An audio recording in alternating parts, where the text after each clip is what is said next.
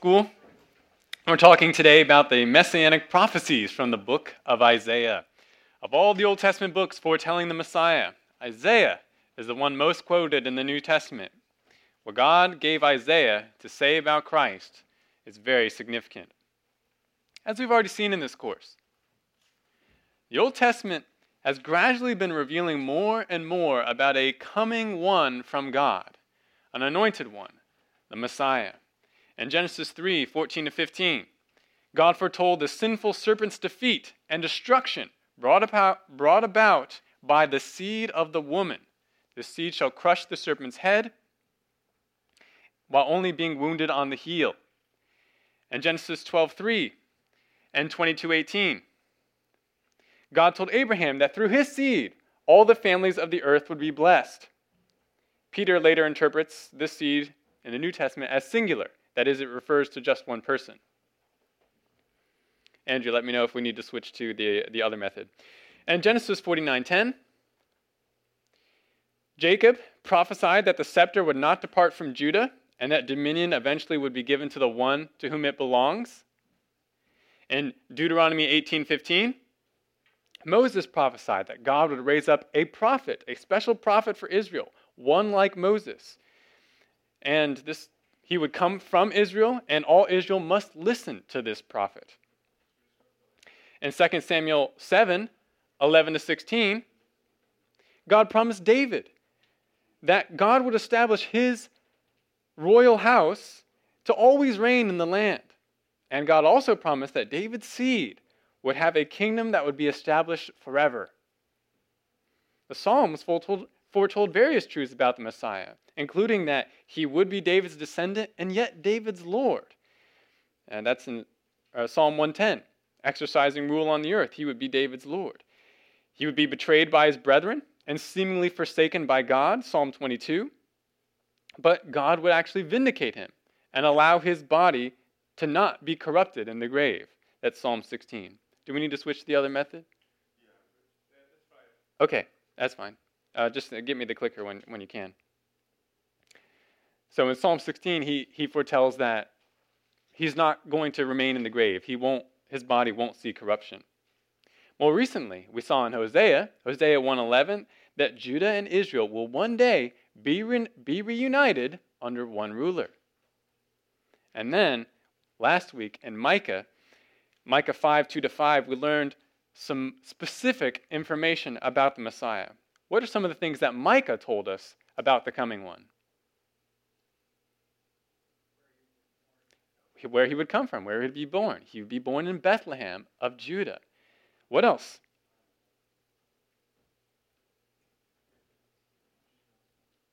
Yes, Joe.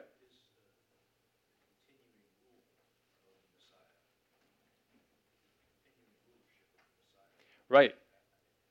Yeah, so he would rule, and his rule would last. What else? Where are his goings forth from?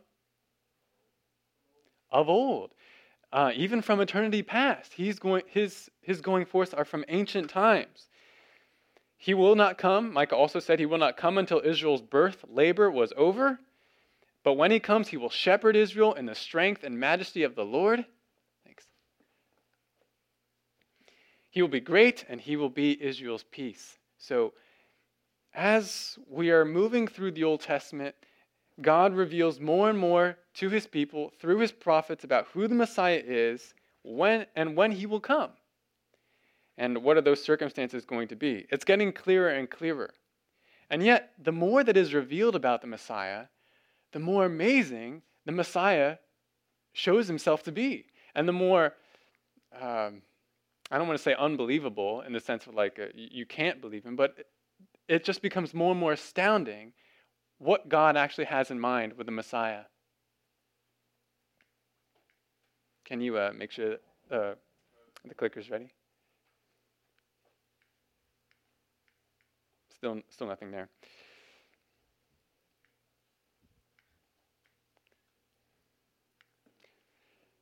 You can do it manually if. Okay, so just go to the end of that slide there. So it's becoming more and more amazing, but now we come to Isaiah. What Isaiah has to say about the Messiah is going to be even more astonishing. Some new information, some more specifics. They're going to be even more amazing when it comes to Messiah. Now, Isaiah is a very large book. It features words of rebuke and judgment against Israel and other nations.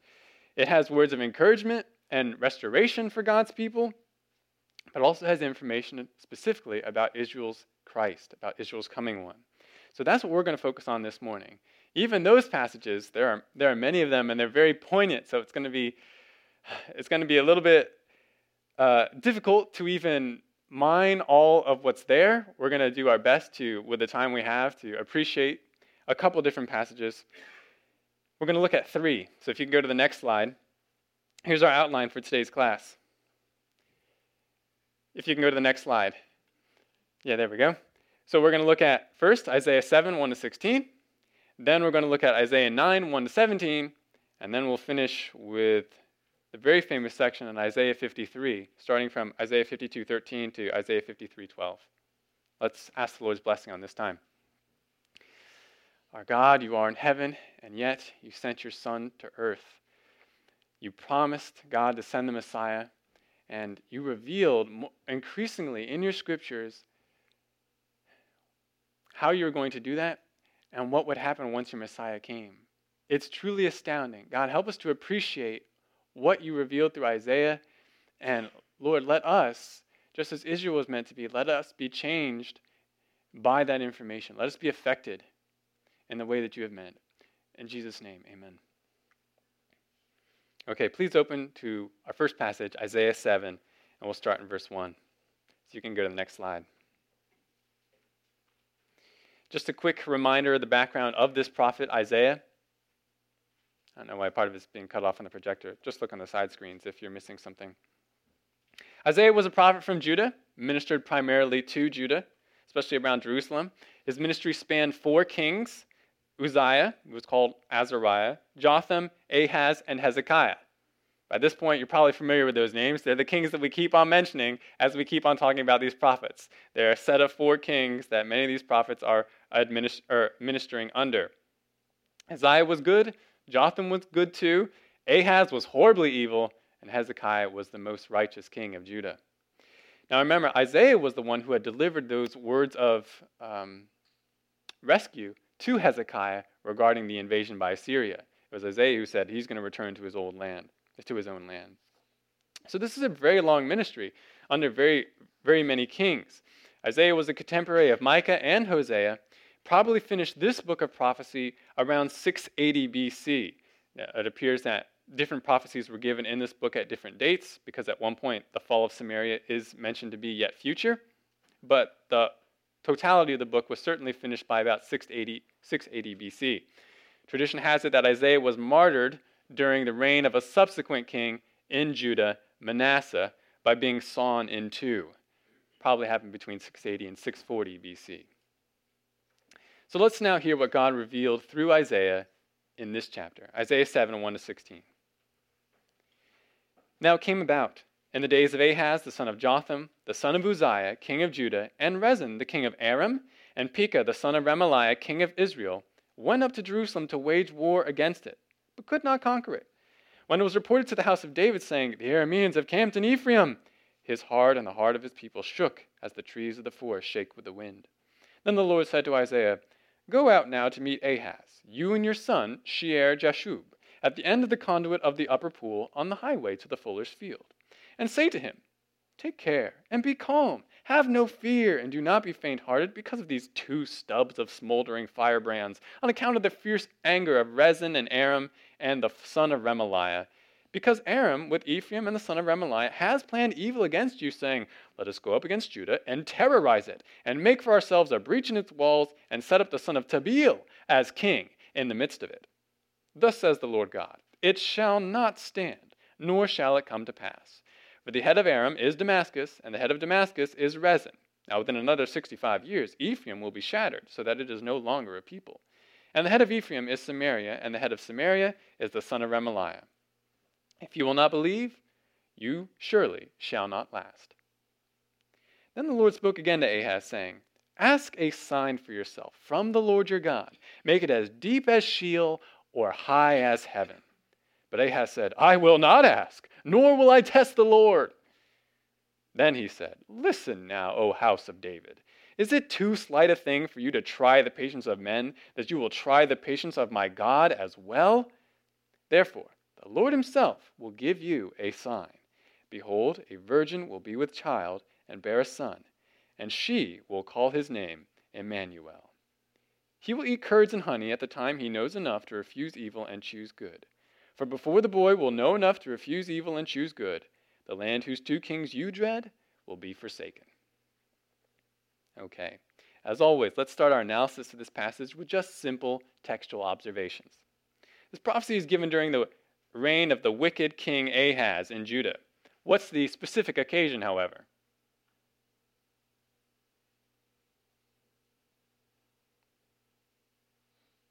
What's just happened to Judah?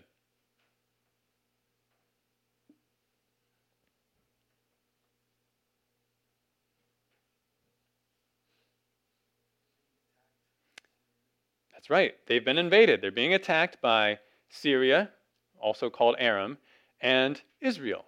Remember, we've heard of this before. Those two united against Israel, and eventually Ahaz would call on Assyria for deliverance. But anyways, they're coming against Israel. They're camped in Ephraim, and the king and the people are very afraid. It says they're shaking like trees.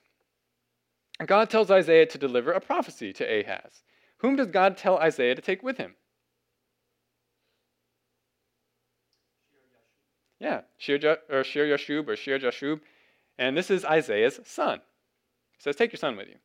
By the way, your Bible may include a footnote telling you the meaning of a son's name. What is the meaning? A remnant shall return. So we have a prophecy in the name of this son. God through Isaiah tells Ahaz not to be afraid. Why shouldn't Ahaz be afraid?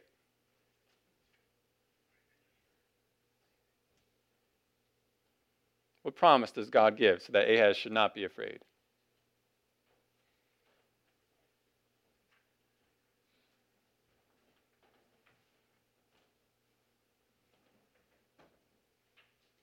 What does he promise about this invasion? That's right. It's not going to succeed. It's going to fail. They have a plan. They say, let's breach Jerusalem. Let's set up our own king there. He says, it's not going to work. It's not going to come to pass. The invasion is going to fail. Therefore, don't be afraid, Ahaz. Don't be afraid. God even declares that within 65 years, Ephraim, that is another name for Israel, the northern kingdom, it will be shattered, and it will no longer be a people. Then God says, if you will not believe, you surely shall not last. Then God tells Ahaz to ask for a sign, whatever Ahaz wants it to be. But Ahaz won't do it. Why not, according to Ahaz?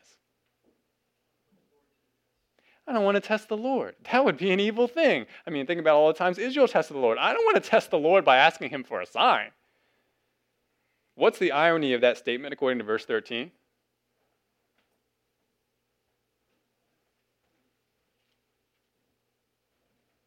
Judy. Exactly. Yeah. So he says, you say you don't want to try the Lord by not asking for a sign, but the fact that you're not asking for a sign is trying to the Lord. You are testing his patience. He's told you to ask for a sign, and you won't. You're testing the patience of Israel and the patience of God. God then says he will give Ahaz his own sign. A virgin will be with child and bear a son, and she will call his name Emmanuel. Now notice the term virgin. Your Bible may have a footnote that says the term can also be translated maiden. The Hebrew word is almah. The term signifies a young woman who has just reached full sexual maturity and therefore the marriageable age. Remember, the marriageable age in ancient Jewish society was right after puberty, about 12, 13 years old. This was normal for the time. Now, since an alma has only just become sexually mature, an alma was also considered to be a virgin. Just made sense. The word alma is used only 7 times in the Bible. And only 3 other times is it used in a way in which the context helps us understand the meaning of the term. I'll give you those 3. The word is used in Genesis to describe Rebekah, who met Abraham's servant at the well before marrying Isaac. The servant refers to Rebekah as an Alma. The word in the NASB is translated as maiden in that verse. And the surrounding verses make it clear that she is a virgin. She has not ever known a man. Alma is also used to describe Miriam in Exodus 2:8. She was an Alma when she spoke with Pharaoh's daughter at the Nile. The NASB translates Alma as girl in that instance. And then there's one other instance in Proverbs 30, verse 19, where the writer is describing the way of a man with a maid, that is, the way of a man with an Alma, as an example of an event that has no immediate trace. He actually compares it to a couple of different things. You have the way of a bird in the sky. You can't see the path of the bird after it flies. The way of a snake on the rock. You can't tell that the snake was there. The way of a ship in the sea. Its path disappears once it goes through. And then it says the way of a man with an Alma. So the idea there is a sexual union and perhaps a loss of virginity, but none of it is detectable, at least not immediately. So those are the only three instances that help us understand the term Alma. One more note. Some commentators have suggested that based on Proverbs 30:19, the last instance that I mentioned to you, and certain other linguistic links, Alma could refer to someone who's technically not a virgin. A new young wife could still be referred to as an Alma or a virgin, according to these commentators. Notice the indefinite article for virgin in verse 14 of Isaiah here, Isaiah 7. This isn't a specific virgin that Ahaz would recognize or know about. This is an unknown virgin, at least at that time. It says that she will bear a son, which means a male human being. And notice that she is the one who names him. It says she shall call him. Now, normally it was the father who named the son in ancient times, not the mother. She calls his name Emmanuel, which means God with us. The boy will eat curds and honey, that is unrefined food. And then we have this phrase, knows enough to refuse evil and choose good. And before Emmanuel is able to refuse evil and choose good, what does God promise will happen?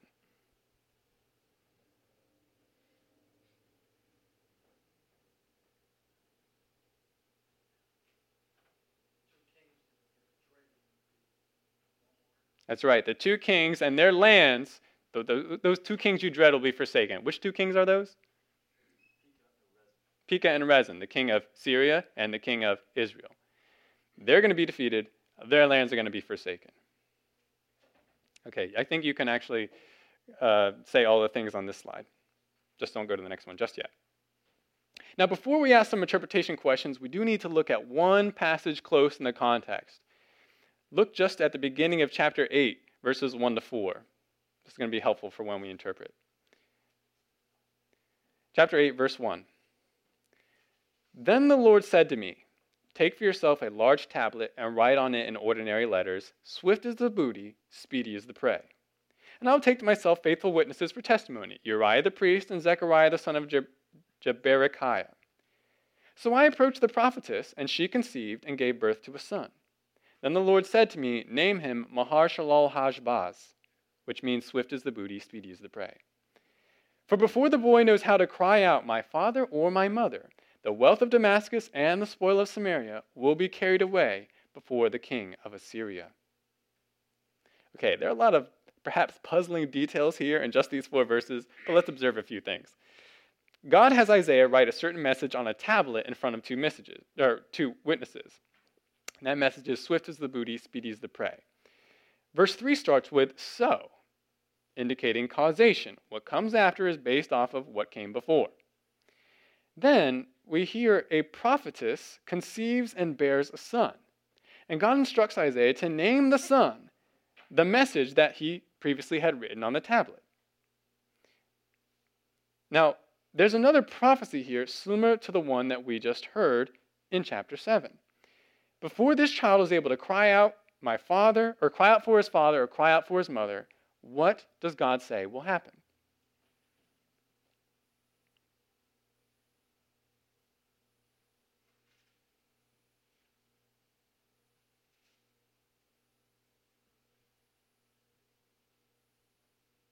Yeah, Roy. Assyria will come down and attack Damascus and carry its wealth away. Yeah, Assyria, specifically mentioned here, is going to come to Syria, that is Damascus and Aram, going to defeat them, take away their plunder, but not just Syria, but also Samaria, meaning Israel. So just like in the previous passage, God says those two kingdoms are going to be defeated, and it's going to be Assyria who's going to do so, and it's going to take away all their plunder. Okay, now let's ask some interpretation questions. Who is the prophetess in Isaiah 8?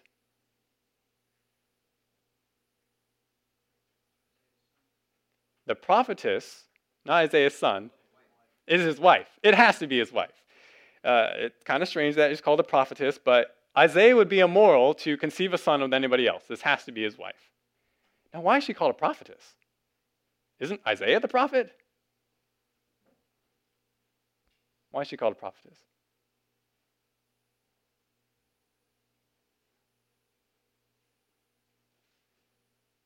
Now, it's possible that there's some information we just don't, that we aren't given. That maybe there was something prophetic about her that we don't know about. More likely, it has to do with the children she bears, because both Shear Jashub and this child, Mahar Halal Hashbaz, they both have prophetic names. And so perhaps for that reason she is, as the one who bears these children, deemed a prophetess. What did God mean when he told Ahaz, if you will not believe, you surely will not last? Why end his word of prophecy in chapter 7, at least in that first section, with those words?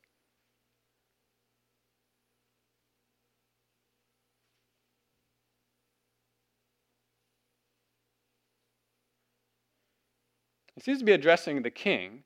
So what does he mean, if you don't believe, you surely will not last?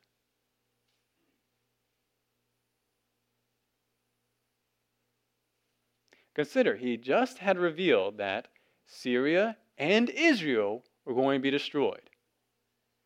But then he says, if you don't believe, you will not last.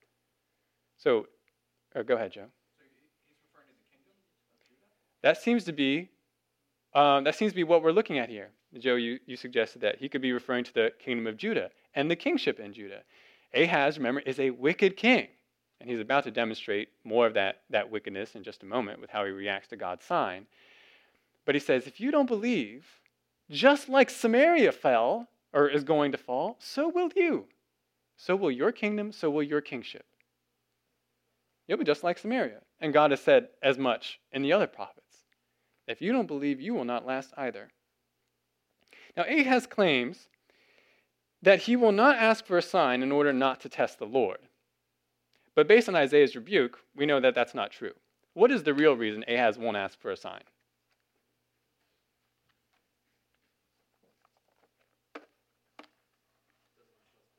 Yeah, he doesn't believe. He doesn't trust in the Lord. Therefore, he's not interested in a sign. And remember, from the other books, we know that Ahaz actually goes after the gods of Assyria. He'd rather trust in them, not Yahweh. So he's not interested in a sign from Yahweh.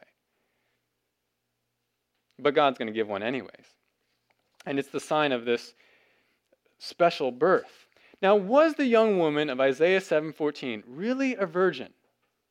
Or is she really to be understood as an actual virgin, or is she simply someone of young and marriageable age? Yeah, Roy.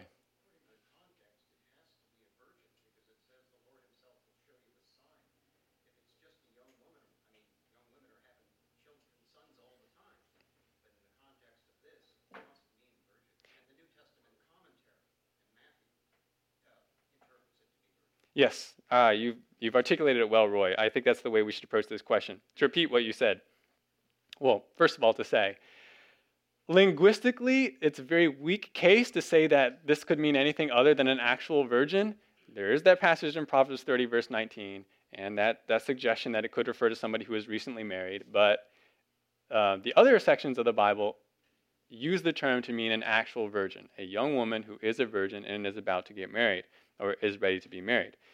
So there's that. But even more importantly, actually, what you said, Roy, is the same thing that John Calvin says whenever he comments on this issue between the Jews and Christians in his own time, because there's a lot of debate between the Jews and Christians when it comes to this passage.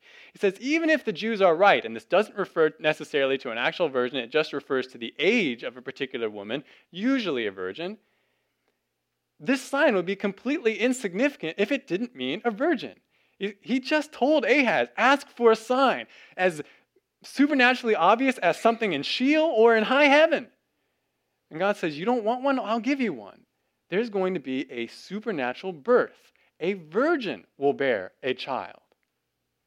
And as Roy was saying, if it were just like, oh, this young girl is going to bear a child after she gets married, what kind of sign is that? That doesn't seem significant at all. It would not make sense. So whatever this term might mean in other cases, Isaiah must mean, and his audience must understand, that this is an actual virgin. And yes, there's the commentary from the New Testament, but even from the Old Testament, we can understand that without looking for Matthew's or Luke's commentary. Another question. These two passages talk about, this is related, these two passages talk about the birth of two children, Isaiah 7 and Isaiah 8. And before either of those children grow up, God says that Aram and Israel will be destroyed. Considering how similar the prophecies are, should we say that these children are actually the same?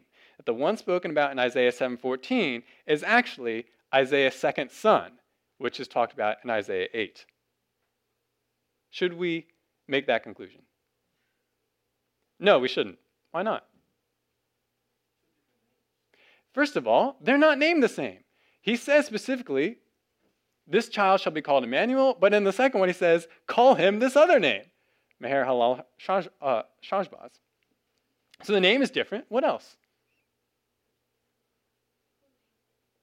Yes, who is the one who actually names the child? He says it's the woman, it's going to be the virgin who names this child Emmanuel, but then in Isaiah 8 he says you are to name the child this other name. And then, there's one other thing we can point to. What is the other thing? Yeah, Steve. I kind of have a question. I mean, if they were married, they would have had relations. So how could a virgin give birth?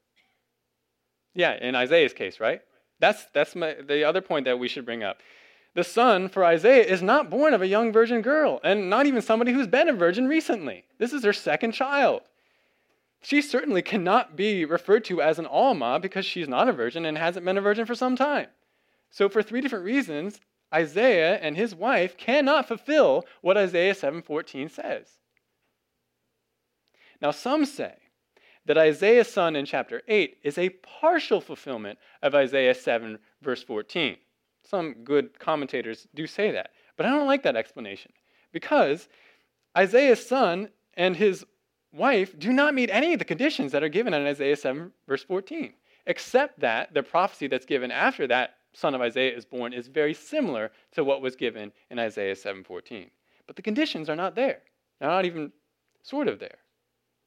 Now some might object and say, well, if these two are not exactly related, then and Isaiah 7:14 isn't at all about Isaiah's son, then why would this sign be relevant to King Ahaz? I mean, Messiah's birth is a long time after the fall of Syria and Israel. Why would this sign be significant to Ahaz, who's under imminent invasion of Syria and Israel? Well, that is a fair objection. And I can't exactly say why God chose to give Ahaz the sign in the way that he did. Though, considering the circumstances and Ahaz's wickedness, God may have simply stepped aside from Ahaz and he says, you don't want a sign? Okay, I'm going to give a sign, but it's not really for you. That could be one way to explain it. But there are other things we can point to as well. Perhaps this sign of this virgin birth and the coming of Emmanuel was given as a confirmation of God's covenant with Israel and his promise to redeem them and restore them despite their sin and despite the unbelief of their ruler. God is saying, no matter what happens with this invasion, no matter what happens due to your own unbelief, know that it doesn't change my plans. I still will send one to redeem Judah and Israel one day. Or perhaps we could also say this sign, the virgin birth and the announcement of Emmanuel, is a rebuke to Ahaz. It says, Ahaz, you unbelieving king, you and your wives and your gods and even your wicked descendants on the throne, they will not be the source of ultimate deliverance for Israel. A virgin unknown to you, will have a son, supernaturally born by God, and this son will be God with us. He will be the one to deliver Israel. But even before he grows up, Aram and Israel, those enemies you fear, they will be shattered.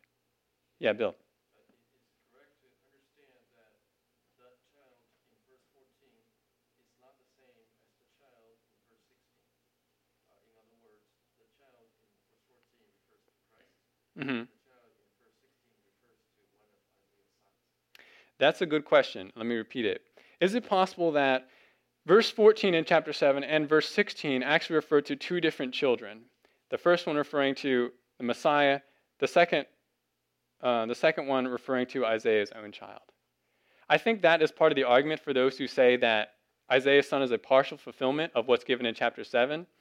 I do think it's an interpretive stretch to say that there's an immediate shift like that, considering the common sense would be to understand the son in verse 14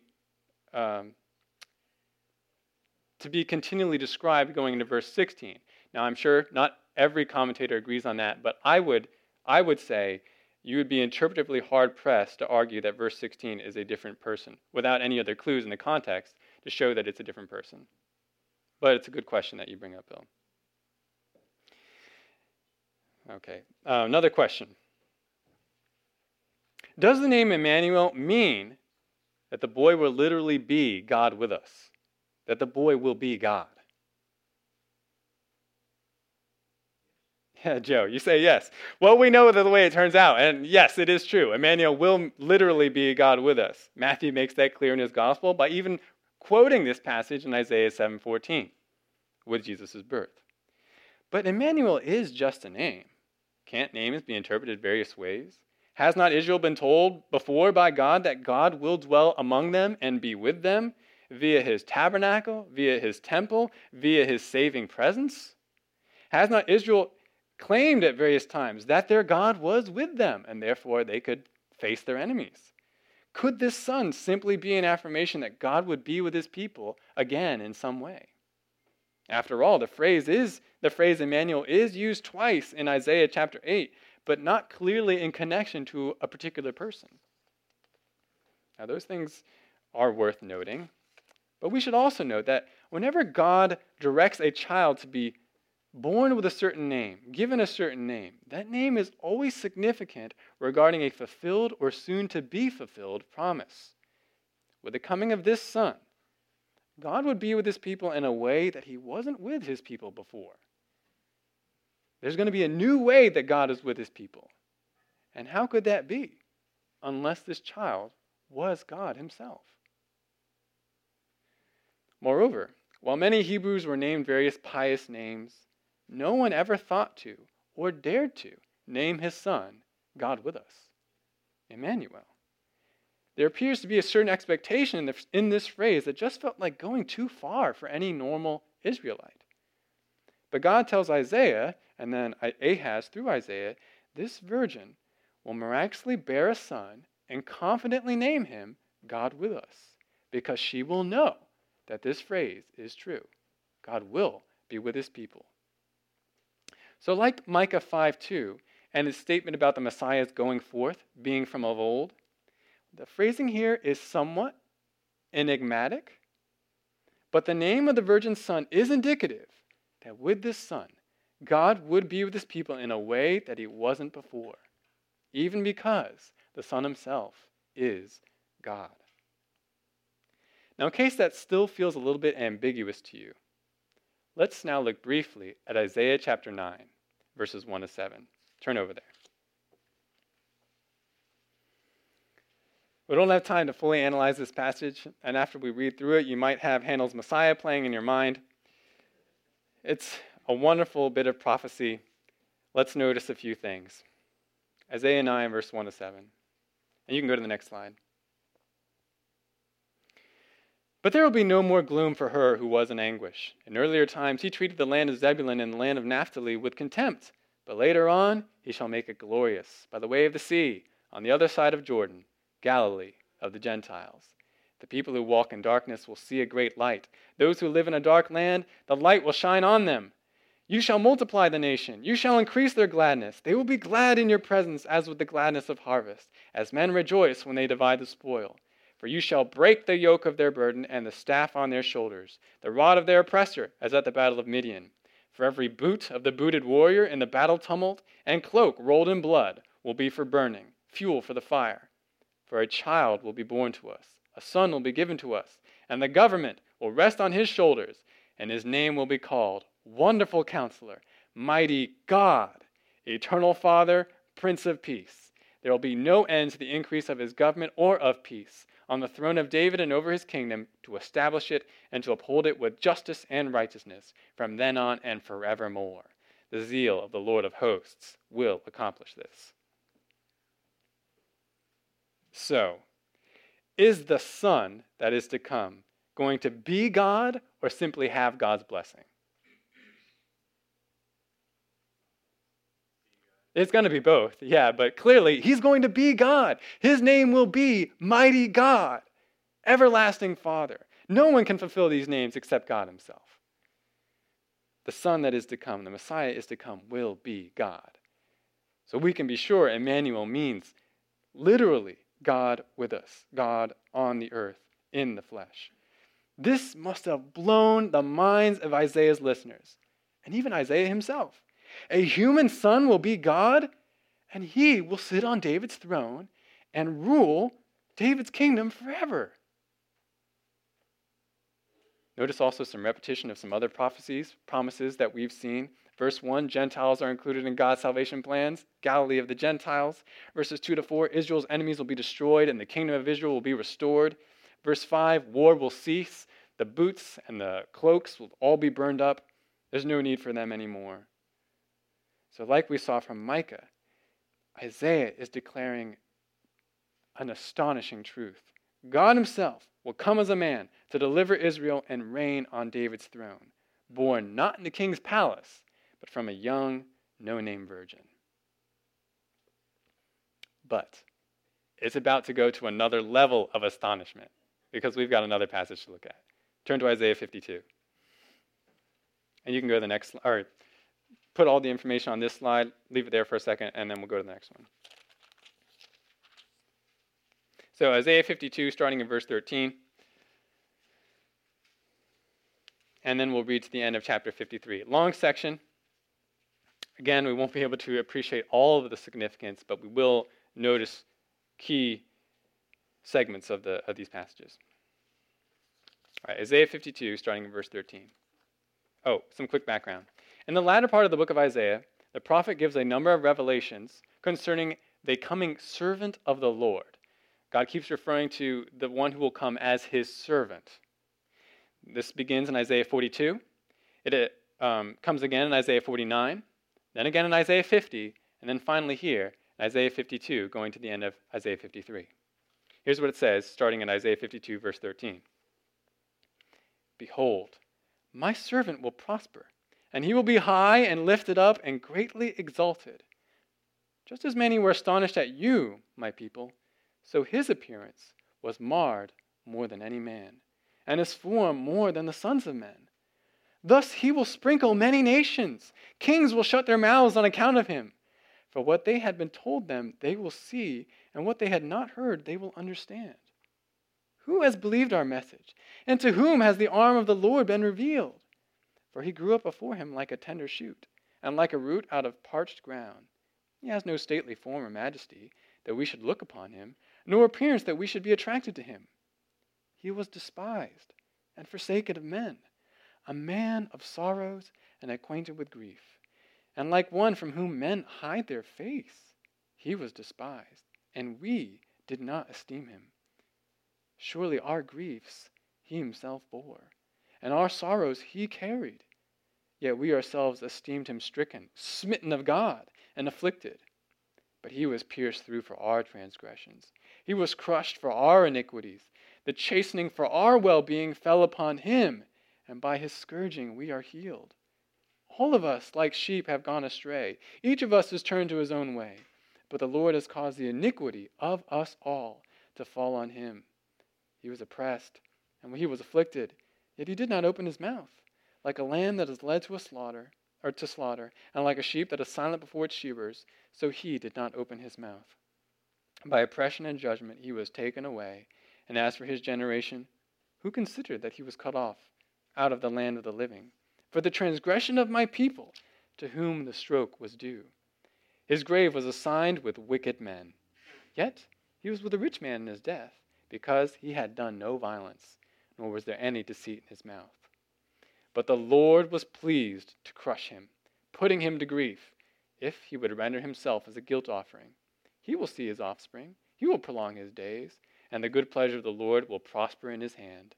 As a result of the anguish of his soul, he will see it and be satisfied.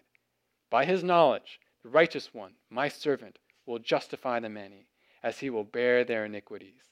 Therefore I will allot him a portion with the great, and he will divide the booty with the strong, because he poured out himself to death, and was numbered with the transgressors, yet he himself bore the sin of many, and interceded for the transgressors. Incredible, poignant passage. Fortunately, it's long, so we have to talk about it in summary form. But notice his shift between chapters 52 and chapter 53. How do the verb tenses change?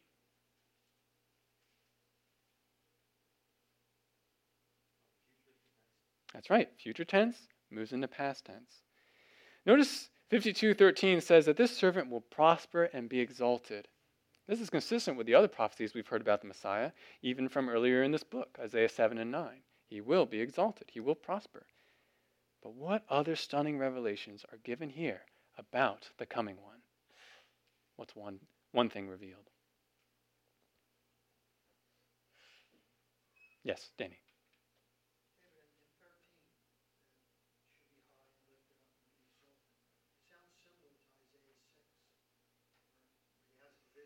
Okay.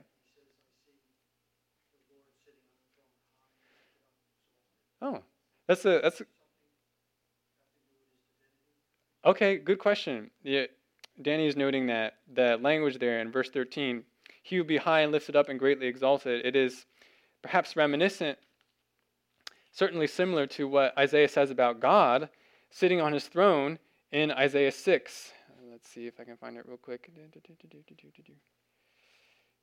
Yes, Isaiah 6 verse 1. I saw in the year of King Uzziah's death, I saw the Lord sitting on a throne, lofty and exalted, with the train of his robe filling the temple.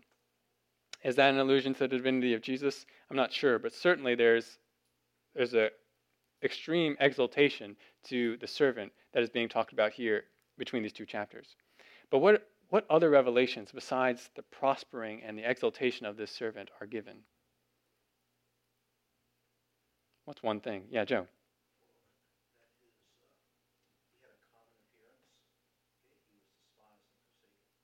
Okay, yes. So it talks about he doesn't have any stately form.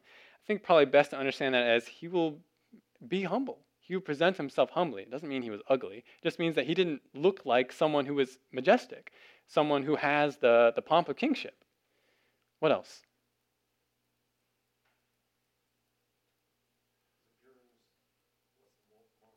That's right. His appearance was marred, and it says, more than any man. And we can tie together some of the other verses here. He will suffer greatly. He will be sorrowful. You see the word anguish in this passage. You see him being crushed.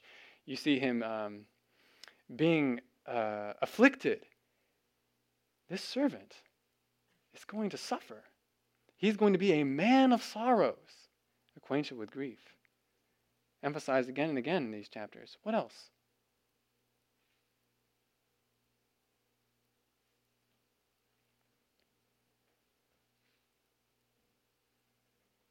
Yes, Roy. He's not suffering for any old reason. He's suffering on behalf of the people of Israel. It says, our iniquities. He caused the iniquity of he bore the iniquities of his people.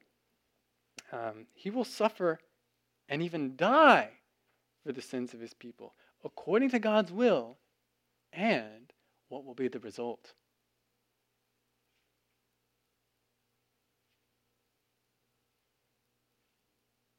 What will he obtain for his people, Craig? That's right. He says they will be healed. It says he will justify them.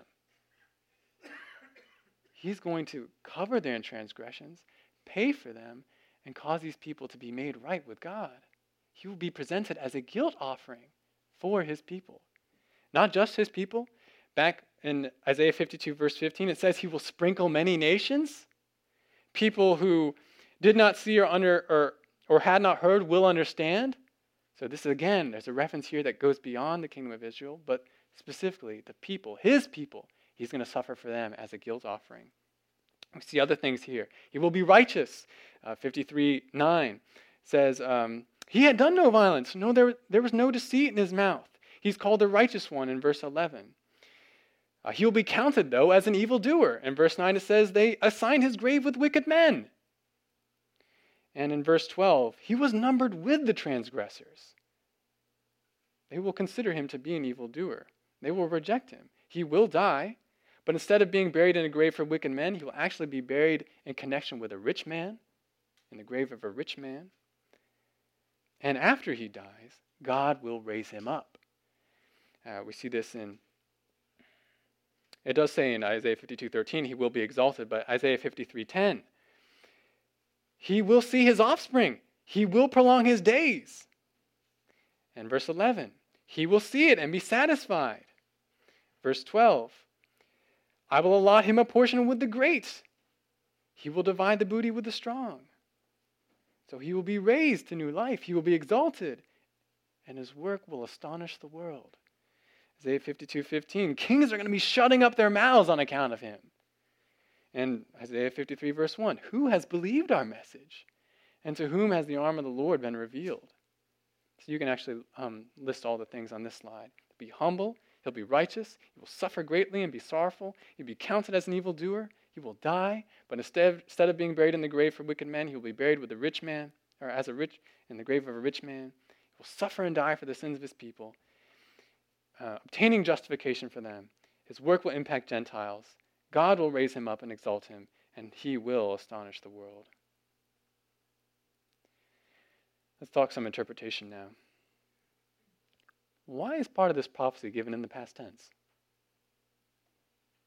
Yes, Dwayne.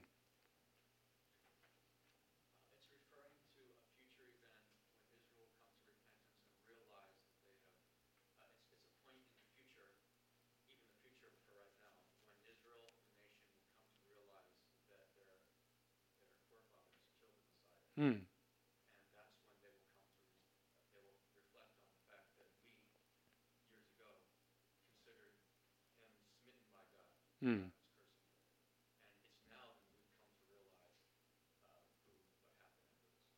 So it's Israel's repentance in the future, looking back on what happened at the cross. Okay, yeah, that makes sense.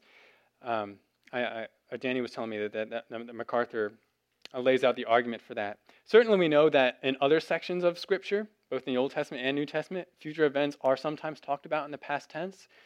Perhaps that's simply to emphasize that it's sure to come to pass, or it may additionally be, as you were saying, Dwayne, and as MacArthur argues, that this is actually going to be the testimony of Israel in the future. When they repent, when they look on the one on whom they pierced, they will say, we did all these things. We esteemed him as an evildoer, even though he was our guilt offering. And that's when they return to the Lord. So perhaps both of those things. But it's meaningful that Isaiah 53 is given in the past tense. How would these words have impacted the men of Judah who heard them? Who heard them from Isaiah?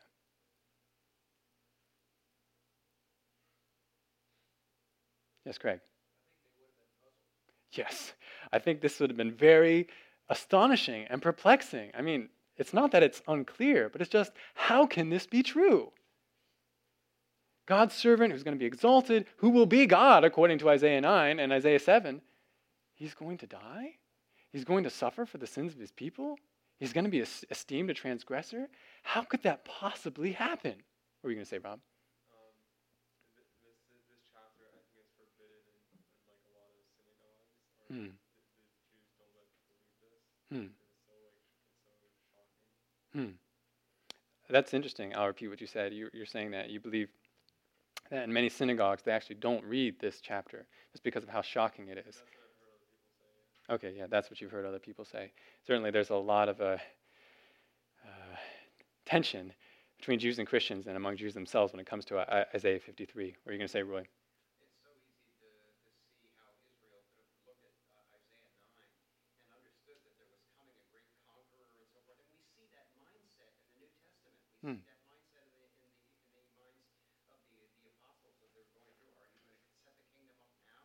Mm-hmm. This kind of forward-looking, but they could never understand at that time that they weren't just waiting for a king, that they needed a savior.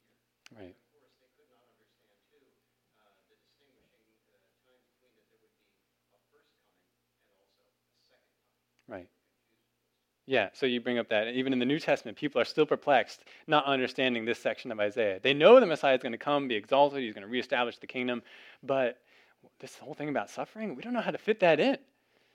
But yeah, they did not understand that he was going to come two different times.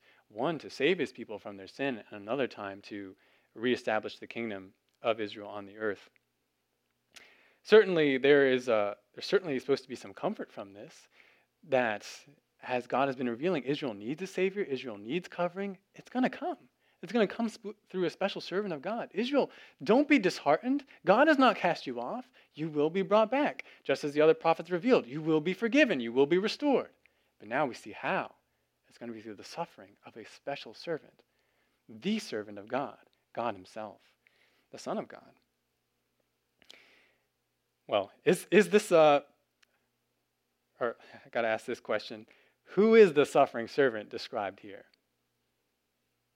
You know that this is the Lord Jesus. If you've read the Gospels, it's completely obvious. You've probably heard, and we are alluding to this a little bit, stories of Christians reading this passage to Jews, the Jews not knowing where it is from, and the Jews confessing that this has to be talking about Jesus. I've never tried that myself, so I can't testify to that, but it makes sense because Jesus' fulfillment of these words is so complete, and the words of the other prophets. I'm sure Isaiah and the others who originally heard this prophecy were very puzzled about how all these things could fit together. He's man and yet God. He has an eternal kingdom and yet he's rejected and put to death. He's righteous and yet he suffers for transgression. He's the king and yet he humbly accepts his own slaughter. How could all these things be fulfilled together? But God has shown us in the final revelation of Jesus, in Jesus' own coming. Jesus does exactly all of these things. He's rejected by his people. He dies on their behalf, and even on behalf of the Gentiles, all according to the plan of God. And therefore, God highly exalts him. Only God could be righteous and die for the sins of his people, but he had to become man to do so. So Jesus is the fulfillment, the only possible fulfillment of what is declared in Isaiah. But before we move on from this passage, we have to tackle one issue. We have to go back to Isaiah chapter 49 for just a moment. Because some look at the Isaiah passage we just read in Isaiah 53 as not pointing to Jesus, or even necessarily the Messiah, but to Israel itself. The suffering servant of Isaiah 53 is Israel. That is the standard Jewish interpretation. Now, before you say, that is so blasphemous and stupid, look what Isaiah 49, 1-4 says. I do think it is blasphemous in a way, prideful, but look at what Isaiah 49, 1-4 says. Listen to me, O islands, and pay attention, you peoples from afar. The Lord called me from the womb, from the body of my mother, he named me. This is one of the passages that talks about the servant. He has made my mouth like a sharp sword. In the shadow of his hand he has concealed me, and he has also made me a select arrow. He has hidden me in his quiver. He said to me, you are my servant, Israel, in whom I will show my glory. But I said, I have toiled in vain. I have spent my strength for nothing in vanity. Yet surely the justice due to me is with the Lord, and my reward with my God. Uh-oh. God says point blank that the servant Isaiah is describing is Israel. And yet, why can we confidently say, despite what is said here in Isaiah 49:3, that the people or nation of Israel cannot be the servant that Isaiah describes in Isaiah 53?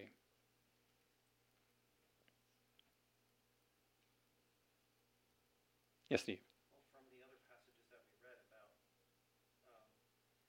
being born of a virgin, etc. So they're just, it doesn't fit all the criteria. That's a great point. When we combine all of the verses that talk about the Messiah, we see that God is sending a coming one, not a nation, but a person, and this person is going to be God. And so just uniting that with Isaiah 53, we have to say, no, the servant is not Israel.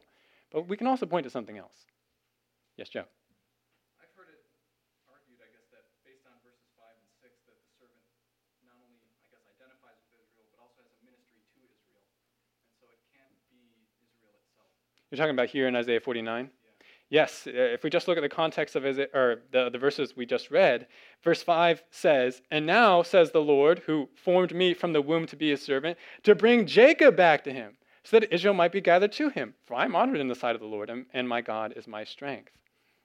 He says, "Is it too small a thing that you should be my servant, to raise up the tribes of Jacob and to restore the preserved ones of Israel? I will also make you a light of the nations, so that my salvation may reach to the end of the earth."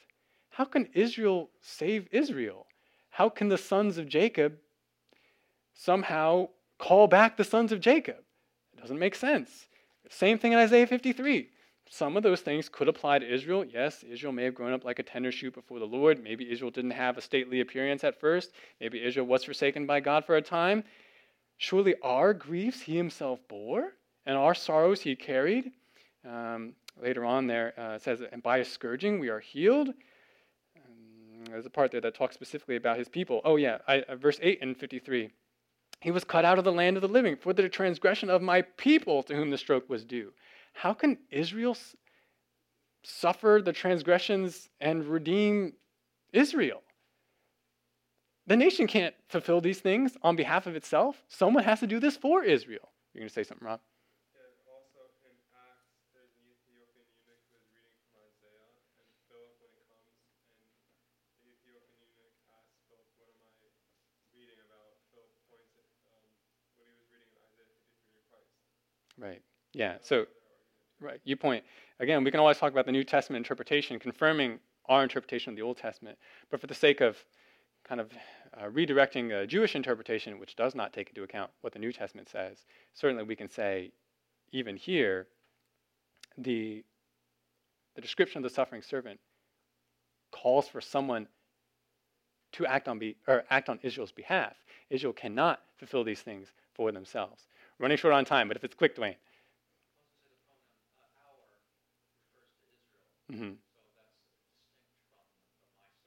Right, yeah. So there's the R of Israel in Isaiah 53 versus the my servant. Real quick, Danny. It says in 11, by his knowledge shall the righteous one, my servant, make me righteous. Yet Israel will have a hard time about Right, so verse 11, as you were saying, it identifies the servant as the righteous one who will justify the many. How could Israel be that righteous one? That's why it does kind of feel prideful and even blasphemous to say that this is Israel. Oh, you think you're the righteous one? You think that you're the one who suffered and you're the one who's due justice and all those types of things? And you don't realize that you need someone to save you because of your iniquity. That's actually what Isaiah has been talking about the whole time in this chapter. So it's a sad reversal of what Isaiah originally meant. So, all right, yeah, real quick, Bill. That.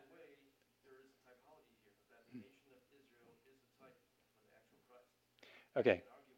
Okay, so you're saying, getting to my next question, how should we understand Isaiah 49:3 then, if the servant is called Israel? Well, apparently, Jesus can take on that title. The Messiah can take on the title of Israel because he so identifies with his people. And as you were suggesting that that Israel is a type of Jesus. Certainly Matthew in his gospel is emphasizing again and again how whatever happens to Israel happens to Christ. Out of Egypt I called my son. And there's weeping in Ramah, and I forget the town name, but referring to the slaughter of babies due to Herod. Just as Israel went through weeping, there's weeping related to the Messiah. Related to the slaughter of children. So anyways, to wrap things up, the suffering servant of Isaiah 53 cannot be Israel the nation, but one whom God would send on Israel's behalf, one who, though the king, would suffer and die in order to pay for the sins of his people. Now before Isaiah, God had not revealed this shocking truth about the Messiah, not specifically. And even when Jesus came, as we pointed out, most of the Jews did not expect or comprehend this part of God's plan. But this is how all the prophecies related to Israel's forgiveness and restoration, this is part of the means of how those things is going to come to pass. Israel needs a guilt offering on its behalf. By the way, How many years before Jesus' coming did Isaiah prophesy this about? About 700 years. Amazing. So we've seen some striking prophecies today regarding the Messiah. The zeal of the Lord of hosts has brought them to pass, and yet there are still some to come. We haven't seen the everlasting kingdom of the Messiah brought onto the earth, but it will come. Some questions to you to consider, or can we go to the last slide and put all the, not the last slide, the second to last slide, put all those questions there. Some questions to consider. Certainly this has some relevance for evangelism, proving that Jesus is the Messiah from the Old Testament. Reasoning with the Jews that an interpretation that Isaiah 7:14 is about Isaiah's son, or Isaiah 53 is about Israel, they just don't fit. They just don't fit in the text. But also we should ask, or can you, put the questions on there. We should ask for our own sake, has Jesus suffered for your sins? Is he your guilt offering? Or are you still trying to make yourself right with God by your own good works? Are you still trying to do what Israel tried to do?